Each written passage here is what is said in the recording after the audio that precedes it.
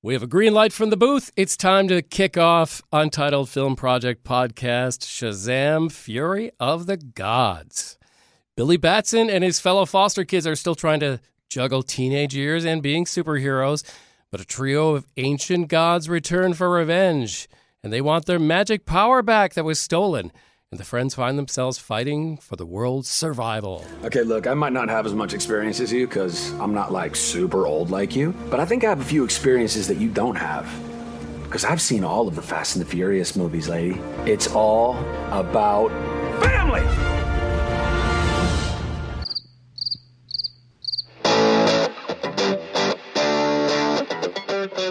Let's get initial takes on this sequel to SHAZAM, starting with Justin Bradford.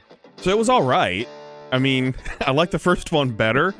This film, it's curious, and I know we're going to continue to discuss it, but with the DCEU, there just aren't stakes anymore. It's not like what we have, at least with the MCU, to where we know they're still continuing to build. Now these are just kind of dead horses that are just kind of fleeing around, and they have to release it because they have to release it. And for me, I guess I liked it better than I thought I was going to like it overall, but I still wasn't overly impressed because it just didn't feel like there were real stakes. Even though, yes, the world is in danger from these gods, but I didn't feel like there were true stakes at hand, and it jumps right in, which I'm okay with it jumping right in at the beginning, but it seemed so busy. I get it. You have kids and you have adults playing those kids when they're Shazammed. Yep. And then you have the three gods, and then you have the parents, and then you have side characters, and then you have the wizard and all. It's a huge, huge cast. And I'm not saying it's difficult to keep up with. It just gets really busy to give everyone the screen time they deserve to develop characters. And there's not much development. And that's why I say that it didn't feel like there's stakes, because it is really difficult to feel connections to many of these characters because they have to jump right in. That's why it's like, it's okay. It's a fine movie to go. I'm not going to hate on it too much. It's just, it's there for me more than anything else. I was just a little disappointed in terms of some of the comedy seemed forced. It seemed more Marvel to me in some of the comedy, which is forced right now. A lot of Marvel films, they feel like they have to have comedy in it, and they didn't have to. I know the way they set this up with Zachary Levi is there's comedy in the action, but felt like it was pushed a little too much. And that's why the stakes weren't as high, is because it was trying to force too much humor. There were some moments that I really did laugh out loud. The unicorns, and everything with the little sister on the unicorns, and the cutoff before the big curse word, and some moments that made me laugh and appreciate. But for me, it's just mid. It was there. There's nothing that stands out to me about it. I feel like they could have done a better job. I feel like they definitely could have done a worse job. And we'll get into the drama later that kind of hindered part of the film connecting even further when we get there. Jim, what did you think? I picture this movie in this context. A family decides to go on vacation. They're going to go to a beach, and it's raining that day. Cats and dogs. Nobody's going to the beach. What are we going to do? Let's just stay in the room and watch a movie we can all agree on. They can all agree on this movie.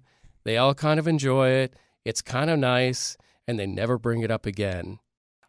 I actually wanted to dislike it a little more, and I liked the first Shazam, but it wasn't enough that it was a good movie, and it wasn't bad in that, like, I can't really say it was horrible in any ways.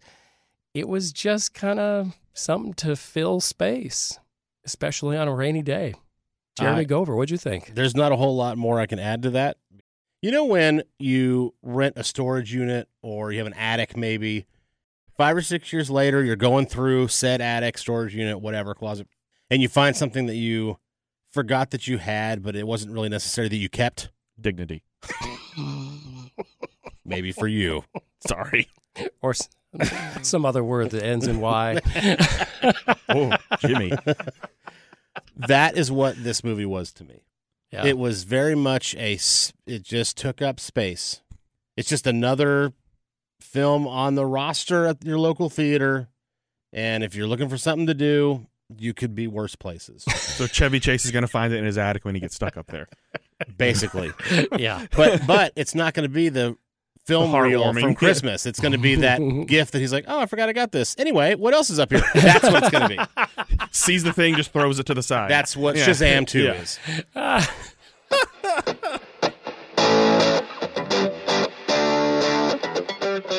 All right, let's dig a little deeper into the specifics of Shazam! Fury of the Gods.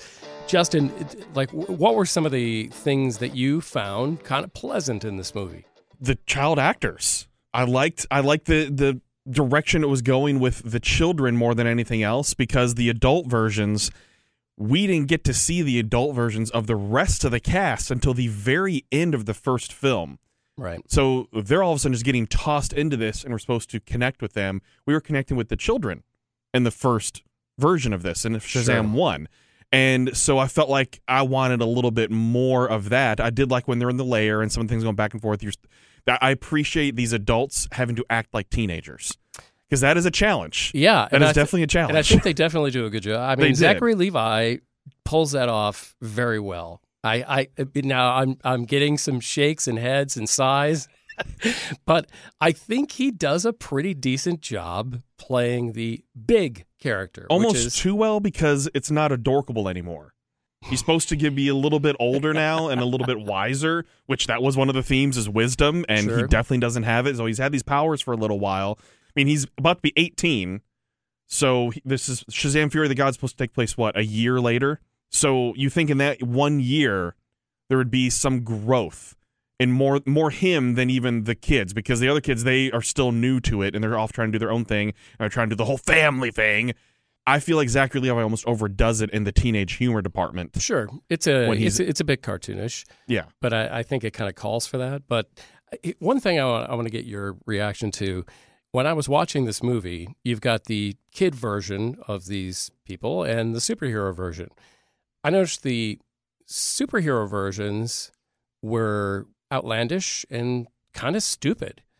And then the younger versions of them as teenagers actually had a little melodrama and were a little more level-headed thinking. And I'm going, why is that?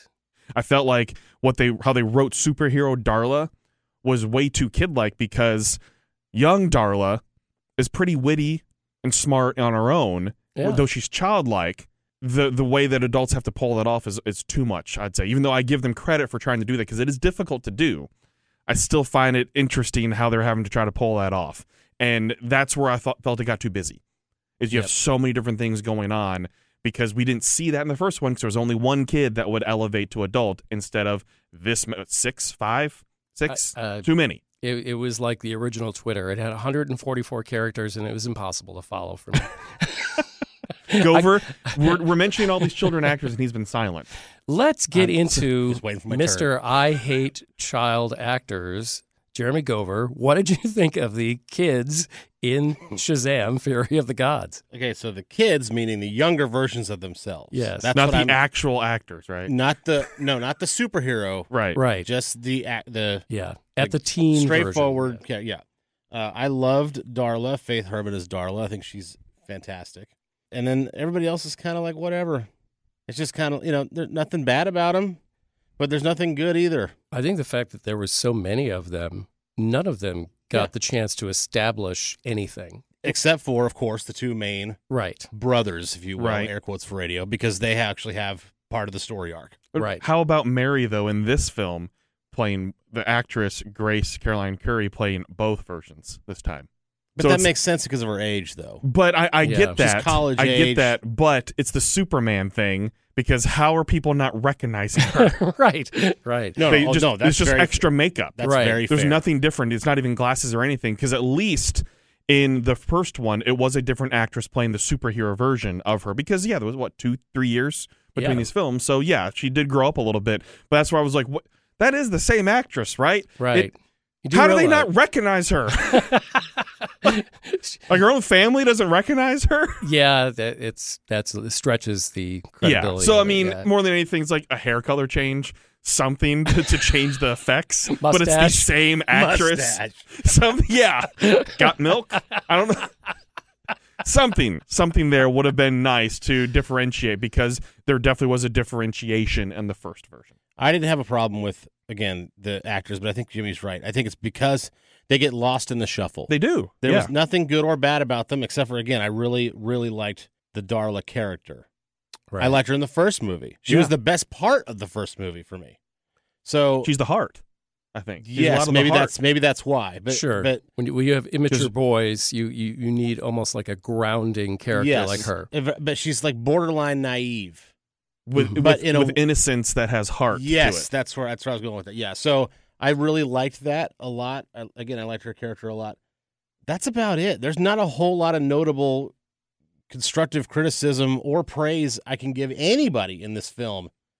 Even her, it's a reach because of the way the film strikes me.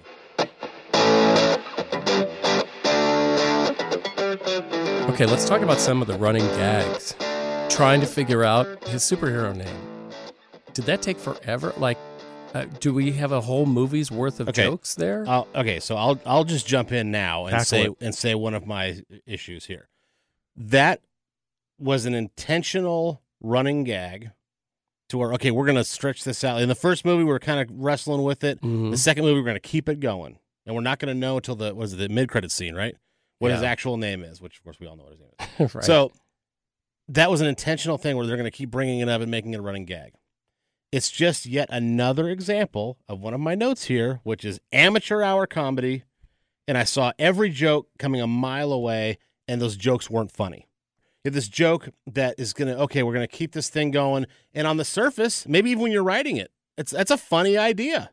The idea is funny. The spirit of the idea is funny, but it wasn't delivered well at all. Execution. It was not horrible, but it was just not funny to me. What it was supposed to be. And that is one of my pet peeves in scripted art, whether it be a TV show or a stand-up comedy special or a movie or whatever it may be. If you are trying to be funny and it doesn't land, it looks 15 times worse than if you just weren't trying to be funny and it didn't land.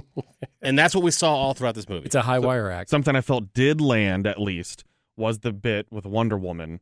Because when Billy is dreaming, and we see the back, and we're like, are we going to see Gaul? Are we going to see Gaul here? And then all of a sudden, bam, it's the wizard. Right. I thought that was hilarious because I wasn't expecting that. I was expecting, what, did they just replace her? What are we doing here? Are they not going to turn around and show? Because we didn't realize it was a dream at that point yet. Sure. And everything. I liked that. That made me laugh because it's weird to see Wizard's face on Gal Gadot's body like that. I thought that gag was funny, and I did appreciate the nice cameo from Wonder Woman at the end of the film. Which I was a little disappointed they put in the trailer because they were afraid nobody would go see it. But I didn't see that trailer. They still didn't get anybody to go see it. I did not see that trailer. But it would have been a fantastic reveal. I'm very shocked I never saw that trailer. That's why that moment with the wizard wasn't funny to me. Because, obviously it's you think you're going to see her and you're not seeing her. Like, that part can be funny. But because, like, I had no inclination before that second trailer dropped that any other character, there's going to be any cameos in this. And so, therefore, when I saw it, I was like, are you kidding me? Man, how did I miss that trailer? I don't. Yeah. Be thankful you got the moment that none of us got. It was in the 30-second ads that either ran on YouTube or television. It had already been released or before? No. The week before. Leading up. The last just like Doctor Strange and Multiverse of Madness, how they ruined some of those cameos with the trailer. Yeah. So, like, if you know they're coming, then there's no shock in the reveal. There's no discovery. We talked about on Ant-Man Quantumania episode, which if you're watching on YouTube, check your upper right-hand corner. I'll link it right there. The Bill Murray one should have been a surprise. Yeah. Should have been a cameo, too. No, and it was kind of. I'm saying, like, if they put it in the trailer. If they don't put that in the trailer, that is a borderline standing ovation moment. That Bill Murray ascends from the ship. That's unbelievable. Yeah. And we all got that taken away from us because some board exec was like, Bill Murray sells tickets, put him in the trailer. Mm-hmm. Yeah. And then it got ruined. One of the gags that and this is typical of some of the funny stuff that I thought was in the movie, I'll take up the case of the comedic pen that writes, Oh, Steve. Steve. And they named the pen Steve. It writes by itself. It was kind of a Harry Potter type. They should have named him Harry, actually, because it was very Harry Potter. It was. It was an easy joke of the pen writing things that they didn't intend to, it just writes everything being said in the room. Yeah. So then, a message gets delivered to the daughters of Atlas and it's supposed to be very serious, and you just hear all his dictation notes coming out and she's reading it, which I thought was kind of funny. But then it kept coming back Yes. and coming back, and the diminishing returns. Just do it once. Yeah, do it once, make me laugh real hard, and then go find another way. So My son is 10 years old. I tell him that all the time. I'm like, dude, it's funny one time. That's a typical kid. that's a child thing. That's what I'm saying. Should a These theater writers were like, Be better than a child. Right, thank you. The writers of this movie are like, hey, let's keep putting this in. That's funny. No, it's funny one time. And even then, I would say, not even to the writers, but if you're thinking in terms of the character's an older teenager, they drop stuff too. It's that age range of like between 8 and 12 that I think you just keep on pressing with the humor. 17, 18, it's like if it's not funny with their friends, they're dropping it. They're not going to keep pushing it. Right. Unless you're just awkward, like some of us were probably in high school. Anyways. I raise hands. So, okay, what I want to throw out now in terms of question, looking at this cast, there's some pretty heavy hitters in terms of what you would expectation-wise in terms of what they've done in their career. Okay. Like a Helen Mirren. I hurt for Helen Mirren. She deserves better. Right, like a Helen Mirren. Lucy Liu's done so much as well, too. She also deserves better. It deserves better. Yeah. What did we think of those two, and especially Helen Mirren, because obviously she's done some of the fast films, an actress of her caliber, and even Lucy Liu's done action movies and some bad movies at that as well, so Sure. I don't feel as bad necessarily. It's just a choice, and she was a villain, so I like that she was a villain in this and not just the good guy. One-dimensional villain. One-dimensional yes. villain for sure, but Helen Mirren more than anything else, what did we think? I think Helen Mirren tried to give the best she could with what she had, but this was ultimately just, I'm going to pay for my nephew's college education with whatever I make out of this movie. That perfectly said. I'm sorry, Helen. That's all I can say. Okay, Sorry. and then the third god in here, Rachel Zegler, who's basically in her second major production in her career. First one was West Side Story, and then you have Shazam! Fury of the Gods. So two big productions, even if they didn't necessarily bring a lot of money in. Right. Which Shazam is crossed the 100 million mark, so it's bringing in money, but it's obviously not blockbuster like one would hope. Same thing with West Side Story. Didn't necessarily do what everyone thought they wanted to do, given the namesake of it. I forgot. See, okay, that's a perfect thing about this movie, right? When you were like, oh, the children actor, no, I wouldn't call her a child. She's 21. The actress is 21. But like the children, I just forgot. She gets lost in the fold of everything. I forgot that she was even in this. But the second you said her name, I was like, holy crap, she was the best thing about this movie. She was a protagonist. She for was sure. excellent. Yeah. But not in the character. The character was very like, okay. But her performance on both sides of the fence, she gave more than what the film was worth. I'll put it that way. Oh, that's the quote right there. It's kind of like Halle Berry with Catwoman. Horrible film, but Halle Berry goes in there and you're like, she's giving it her all. Good for her. I'm so sorry. But you are clearly giving it your everything. Yeah. Just what you have to work with is horrendous. I'm not calling this horrendous, but that's what Ziegler is to me in this movie. She was the best part of this film, and she deserved better, and she did her absolute best. Well, it's going to open up more roles for her. Continue to open up more roles for her. Which is weird to say about this movie, by the way. Meaning she has more coming. She's Hunger Games, Ballad of Songbirds and Snakes. She's she's not getting that because of Shazam 2. No, but I'm just saying that's what she already has coming up. Yes. But this, on top of that, you think in terms of the roles she's taking, they're big production movies. They are. All of them are. I thought she was really good in West Side Story. In this movie, I don't think it's her fault, but I think her sympathetic God was a little Disney Channel written for me. And she put enough into it that she could, but there wasn't much there to work out. It was kind of I'm not a god, but I really like you guys, but because you're not gods, but we're kind of the same. And you stood up to the bullies for me. Yeah. Whoop-de-doo. Yeah. Okay. Those bullies. Overdone, right? Sure. No, they're all cookie cutter, completely stereotypical overdone, right? high school. That's all they are. There's no bending thought or creative. I'm talking over you because I'm that passionate about it. This is GPT created bullies. Ridiculous. Like bending the crutch of Freddy, trying to dump him in a trash can. Look, I've seen Gen Z. Gen Z won't stand for that. No. The generation is not going to just stand aside and let bullies do this. Which proves it was written by someone who is not Gen Z. 100%. And they didn't consult Gen Z. 100%, because that is so stereotypical of movies to have two bullies like that get away with so much. And in the first one, at least, they got their own by having the truck damaged, and then they come back and haven't learned anything. Like, if you wanted to see true change, then they would be backing off just a little bit more than anything else, where they seem a little more reformed. No, it was almost worse. So colossally stupid. It was dumb. It was so dumb. And then that's the moment where a god is like, this human, I kind of like him. It's not good, you guys.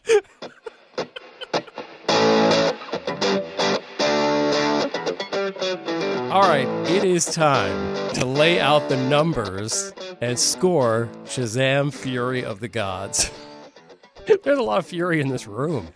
Let's go to Jeremy Gover first. Let's get your score. When they wrote these movies, I'm talking about the first one too, okay? And it's kind of a snarky question, but at the same time, it could be real, right? Did they write the main character with Paul Rudd in mind? Because that's who should be playing this role. The comedy the comedy and the tone and the pace and I'm trying desperately to have these casually funny comments. That is Paul Rudd. That's why we love Clueless and we love Ant-Man and we love not Midsummer's Night's Dream, but the other one he did that is kind of off the radar. That's his delivery, and he is a master at it of turning the casual funny thing that's not even really that funny. And you smile at least when he says it. When Zachary Levi does it, and this is nothing against him, but when Zachary Levi does it, it's like the writers or the director is saying, do it Paul Rudd like. Give me the best Rudd you can give me. The Paul Rudd impression, because that's what the whole dialogue is, and it drives me crazy because it's not Paul Rudd. It doesn't work. I talked about amateur hour comedy all throughout this. I mean, it's just not good. It prevented me from feeling or identifying with any of the characters. The bully scene, for example, that we just talked about, when they bend his crutch and they try to dump him in a dumpster and blah, blah, the stereotypical crap. It was so bad that I didn't care if he went in the dumpster or not. I was not in there, which I think is probably the hope of when they're writing that scene. It's like, we're going to get the audience is going to rally behind this guy because he's handicapped and how dare they treat him. No, I don't care. It prevented me literally from caring about the issue at hand, which I hate. There's a line and he says, when she said that, I told you, Ziegler, right? I said she's the best part of this movie. This is why I said she gave more than the movie deserves. She has a line that goes, I've never met anyone like him. She met him 48 hours ago. That's ridiculous. How many humans do you know? I don't. They put Freddy in the same cell as the Wizard. That is some 80s B-level movie shit. We have all of this real estate, and we're going to dump him in the same cell as the guy who gave him the powers to begin with? Oh, my God. All right. Anyway, there were three. Okay, fast forwarding. There's three. I laughed 3 times. I wrote them all down. Helen Mirren designs better, blah, blah, blah, blah. Oh. And then the last thing is, this Halloween, I'm going to get dressed up with artificial muscle, lightning bolt suit, and I'm going as a bad movie. 3.0. That was exhausting hearing you.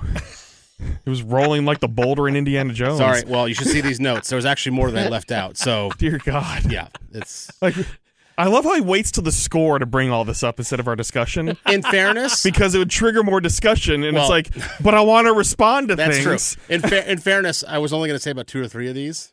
You never say 2 or 3 things. No, I'm trying to get better. No, don't get better. That's but your I got on a personality. roll, and then all of a sudden it just was like a snowball rolling downhill, and I just had to say, so either of us getting on a roll is dangerous. I did leave out a few, but it's not good over here. How could he leave out a few and have that many? Yeah, what didn't make? I wrote down my 3 laughs.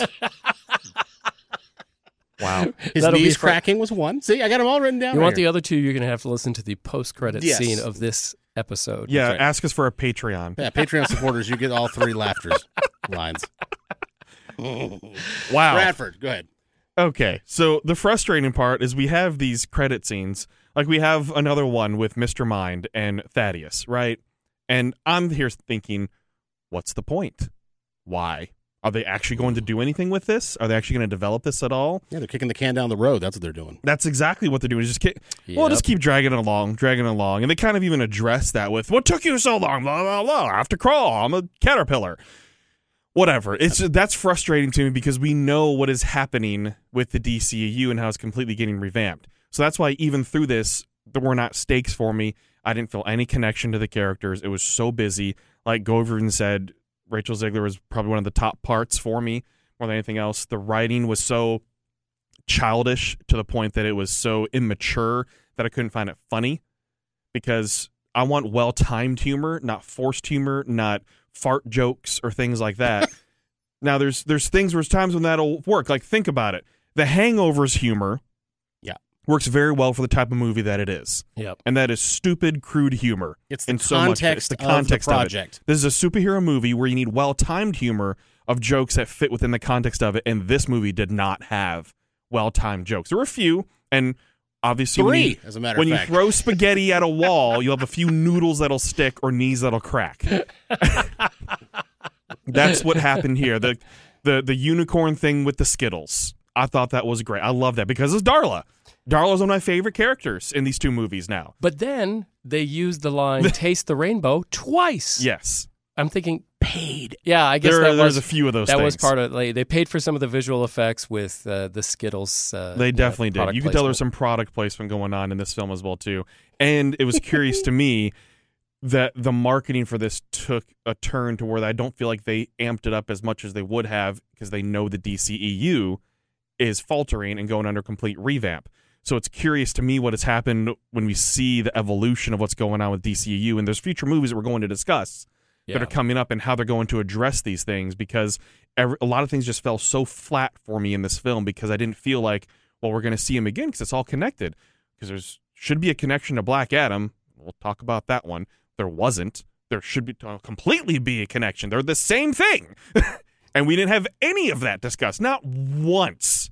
It pretty much stayed with Philadelphia. Yeah, that's why the stakes weren't there, because, like, while it's a world-ending thing of the gods trying to bring their world to the earth, it was only Philly affected. There wasn't even a news broadcast of, like, people watched in L.A. or New York of this going on. The stakes were only in Philly, so it only affected this family. And even then, I didn't feel anything else. 4.5. I'm perplexed at this movie. I have a difficult time expressing how I feel about this movie, because it was just okay. It was so non-offensive in so many ways. Interesting. That you could almost find offense with that. But just go to Zachary Levi's Twitter. There you go. Right?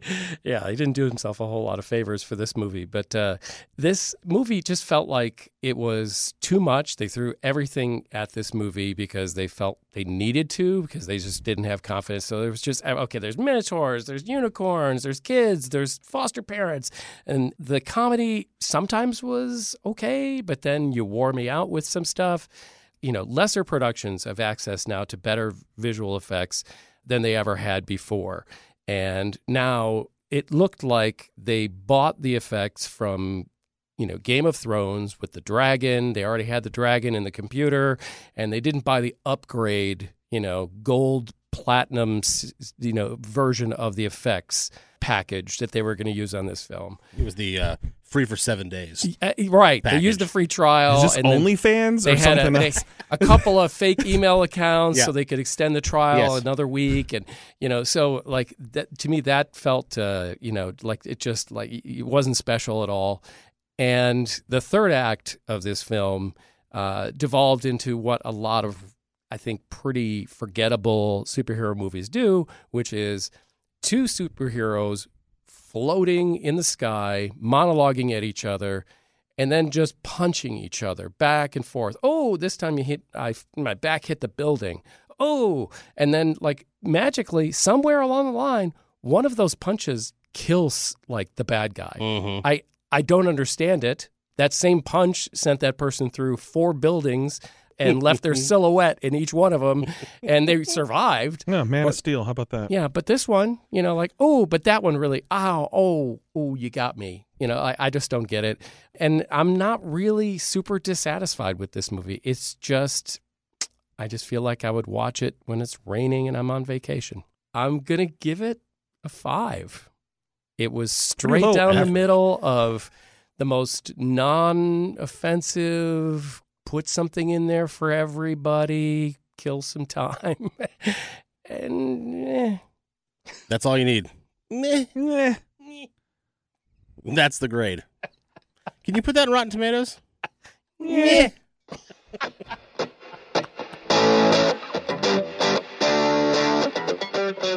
Scores have been released, and now it's time to get to the big question. Jeremy Cagle. How many times did you laugh during Shazam? Oh, I'm sorry. What do we think about the direction of the DCEU?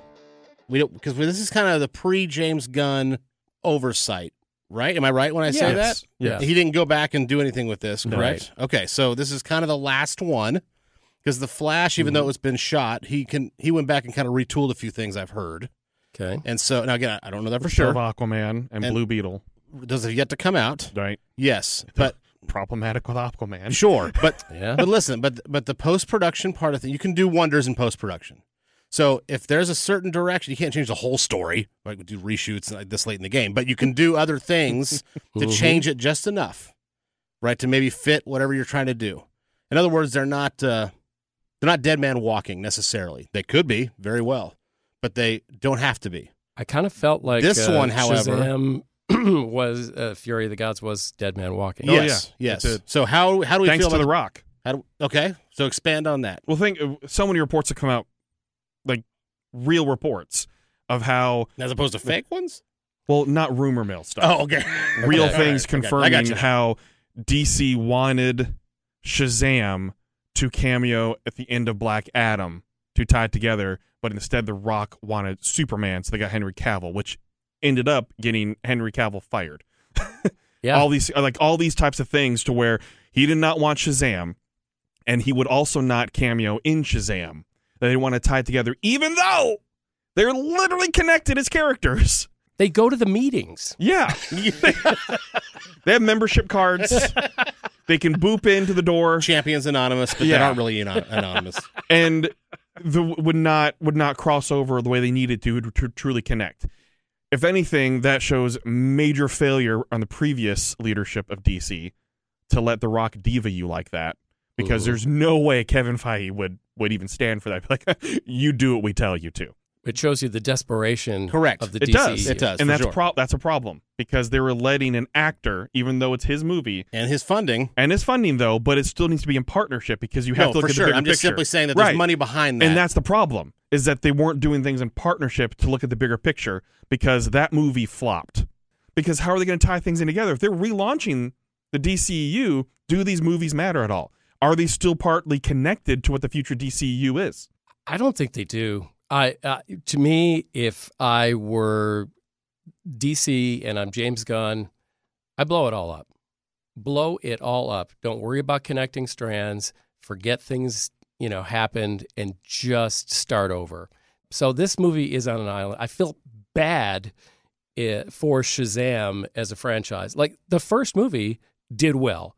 Very likable movie. People enjoyed it. It was different. Yeah, but now that all the other projects have gone in such bad directions and in different directions badly, rip the Band-Aid off and start over. I'll counter that, though, Jim, by saying that I'm not a huge believer in James Gunn necessarily. I'm not a disbeliever. I just don't know what he can bring to the table at this level, at a Kevin Feige type level. Right. I just don't know, okay? So I'm giving him the benefit of the doubt here, and I'm saying that he may have come in at the perfect time and been able to retool a few of these things. On the show earlier, you used the word dead horses. Like, they seem to be dead horses. Shazam, Blue Beetle, they seem to be dead horses because they have release dates, but he just came in. So they're kind of like, all right, well, they're here and we'll just see what they do. To me, I don't know if they're dead horses, because I don't put it past him that he could have retooled it in some way to make it all fit. He came in with enough time that they could have retooled a few things, made it a multiverse movie, or just anything that's a loophole that he can get away with. Okay, now we're starting, but that all still matters. Okay. Because if you're in the Blue Beetle, you're not going to change that movie at all. Like, if you're James Gunn, you're not going to change it at all. It truly is Dead Man Walking. That film means absolutely nothing to anybody. It better be great as a standalone film. Black Adam could have been great as a standalone film. We know it wasn't. We've already been over all that. But that's what a standalone film looks like. If you go back to the old school movie making of superhero, that kind of, where nothing really connected, it was just kind of neat to see this or that or whatever. That can work, but it better be great. So there are multiple films, and there's even one filming right now, The Joker. is filming now. Is that DCEU, though? That's the thing. See, that's the confusing part. I don't think that one is. But that's the confusing part with the DCEU is what is DCEU and what is not. Because they're DC characters, just like the Batman. Was the Batman part of the DCU in a different universe? There's been speculation on that, but no, I feel true answers because they kind of want to leave it open-ended to where if they wanted to use Robert Pattinson as Batman, they could, so they won't give us a true answer. Well, they can't be committal because, again, James Gunn just took over. Right, but if he wants to use it... Right, but that's what I'm saying is they didn't have an actual they can't have a rip the Band-Aid off because there's so many things in post-production and currently in production instead of taking an actual year off of anything. Letting things just release and not do anything, let him reset. Because he's already writing Superman, where they're going to have to recast. He's already writing that.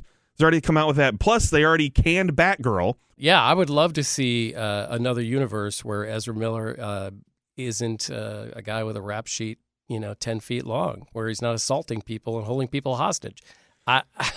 Who plays the Flash in this TV show? On CW? Yeah. I don't know off the top of my head. Okay, all right. Yeah. So but my point though is like this, like they could get that guy, and he's the Flash from now on because of how this movie will. They obviously didn't use him though; it didn't feel like he was movie. He was TV. All I'm saying is, dude, when we just talked about The Rock. I know being bending DC over his knee and spanking their ass. Okay, this is another example of how they can get out of this situation with Ezra Miller. That's all I'm saying. You've been listening to the meandering rants of the Untitled Film Project podcast. All meaningful. Oh, yeah. It means a lot to us and our moms. I'm Jim Chandler, along with Justin Bradford and Jeremy K. Gover. We want to know what you thought about Shazam, Fury of the Gods, and we also want to know your take on the DCEU, because I will be the first to admit, I'm not speaking for these guys, I'm just talking for myself, I know very little, as I mentioned, about the DCEU and the plans and all that, because I'm just not as invested as I am with Marvel. And so with MCU, I feel like I have a pulse on, okay, this is going to happen and this is going to happen. With DCEU, it's a clean slate. So I want to know what you think about the DCEU. Do you love the DCEU? Do you love the characters? What do you wish they would do with them? You can reach out to us at Untitled Film Project on social media. I love how he treats me like I'm an idiot. He's the social media guy, so out of necessity, I go to him for the. I obviously know what it is. Look, if they don't know how to type in Untitled Film Project into any search bar, that's on them. They must like Cocaine Bear. Okay. Because you said stupid people would like Cocaine Bear more. Uh-huh. Okay. That's a great reference. All right, that's enough. This show's over. Thank you for listening to the Untitled Film Project podcast. To support the show, please rate, review, follow, and subscribe. Original music by Jeremy Schwartz. Special thanks to the Music City Film Critics Association. Editing and post-production by Jeremy K. Gover. Voiceover by Chad Bennett. The Untitled Film Project podcast is presented in cooperation with iHeartRadio.